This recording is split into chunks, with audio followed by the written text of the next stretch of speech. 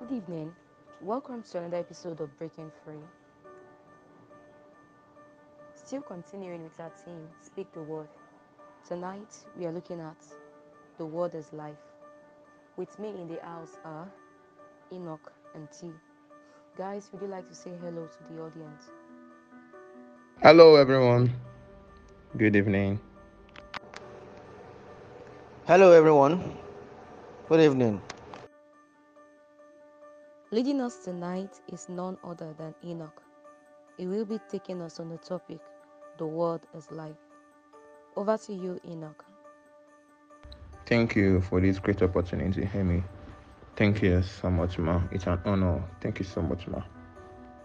So tonight we will be looking at this great topic. Speak the word. The word is life. Speak the word. The word is life. Come with me to the book of John 6, verse 33. It says, "For the word I speak unto you, they are spirit and they are life." These scriptures allows us to understand, or this scripture makes us understand the power, the characteristics, and the ability of God's word. That is why everything that proceeds from God is full of life and spirit.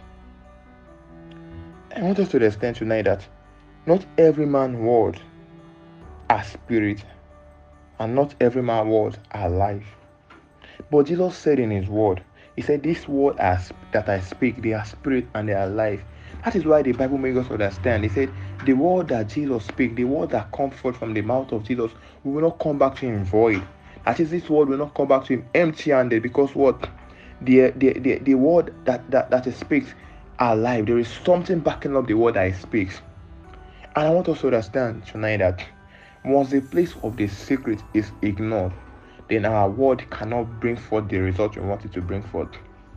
Once our prayer altar has been ignored, once our prayer altar is not serviced, once our prayer altar is not functioning properly, then the word you speak cannot carry that life, cannot carry that fire.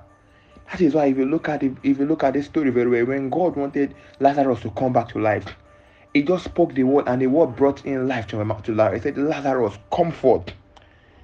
And Lazarus came forth, because what? There is something sponsoring that word. What is sponsoring your own word? What is backing up your own word? Every man wants his word to bear forth life, but not every man is ready to pay the sacrifice that gives the word life. That is why the book of Hebrews 4 verse 12 says, "For the word of God is quick and powerful, and it is sharper than every two-edged sword." That is, the word pierces the heart of man. The word goes beyond the root. It goes beyond what you want it to do. As a believer, you must cultivate the habit of speaking the word at all times. You must cultivate the habit of declaring the word at all times. And how can our word carry fire? How can our word be spirit? How can our word be life? I will just tell us tonight that we need the infilling of the Holy Spirit. Because when we look at the story of Jesus, all that Jesus did was by the anointing. It was by the power of the Holy Spirit dwelling on the inside of him. What is dwelling in your inside? What dwells in you determines what words comes out from you. And if the Holy Spirit is the one dwelling in you, I assure you that your word will bring out life. Your word will bring out spirit. You must speak the word. Not every man word, not every man word carries spirit. Not every man word carries life, because there is nothing sponsoring that word. So tonight, I just want to encourage us tonight that our word as believer is to carry out. Our word as believer is to birth forth spirit, and it is to birth forth life. And how can we do this? We just have to run back to the place of our secrets. We just have to. So tonight, I'm just here to encourage someone out there. If Jesus' word that he spoke, if this word were spirit and life, I want us to understand this tonight also, that once we surrender our life to Christ, we are from the DNA of God.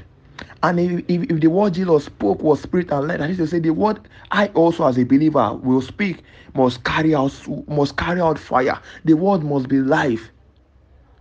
And when we say the word is life, it means that when we speak for that word into that situation will give way. When we speak for that word into that mountain give way. When we speak for that word into into that problem, the problem disappears because there is something backing up that word. There is something sponsoring that word.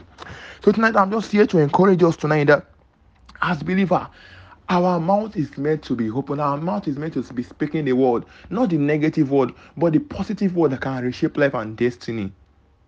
And I pray to God tonight that as we begin to speak that word tonight, the word will produce spirit, and the word will produce life, and the word will yield results in our life in the name of Jesus. Thank you for joining us tonight. Thank you very much, Mr. Bukumi. Um, from your that was very beautiful, by the way. From your explanations and discussion, I could tell really as a novice how powerful the word is, and why we must actually make sure that we speak it. You know, uh, a very straight example is from John 1, verses 1 to 4, and particularly verse 14. It says that in the beginning was the Word, and the Word was with God, and the Word was God. Now, it said the same was in the beginning with God. All things were made by Him, and without Him, not anything made that was made. In Him was life. Now, we must understand and establish that all this came through the Word. The first sentence, in the beginning was the Word was with God, and the Word was God. Hmm? Now, in all these scriptures, we could simply deduce that Jesus is the Word of God. He's the Word that created all of creation. And he was doing the same thing when he walked on earth that he was doing when he created it. Now, let's take for instance from Genesis 1, I think verses 1 to 2 now. It says that in the beginning, God created heaven and earth, and the earth was without form and void, and darkness was upon the face of the deep. And the Spirit of God moved upon the face of the water. And God said, "Let there be light," and there was light. In that sentence, we could probably deduce and understand that the Word was what actually gave life to everything that is happening today. Another thing I feel like we need to know is that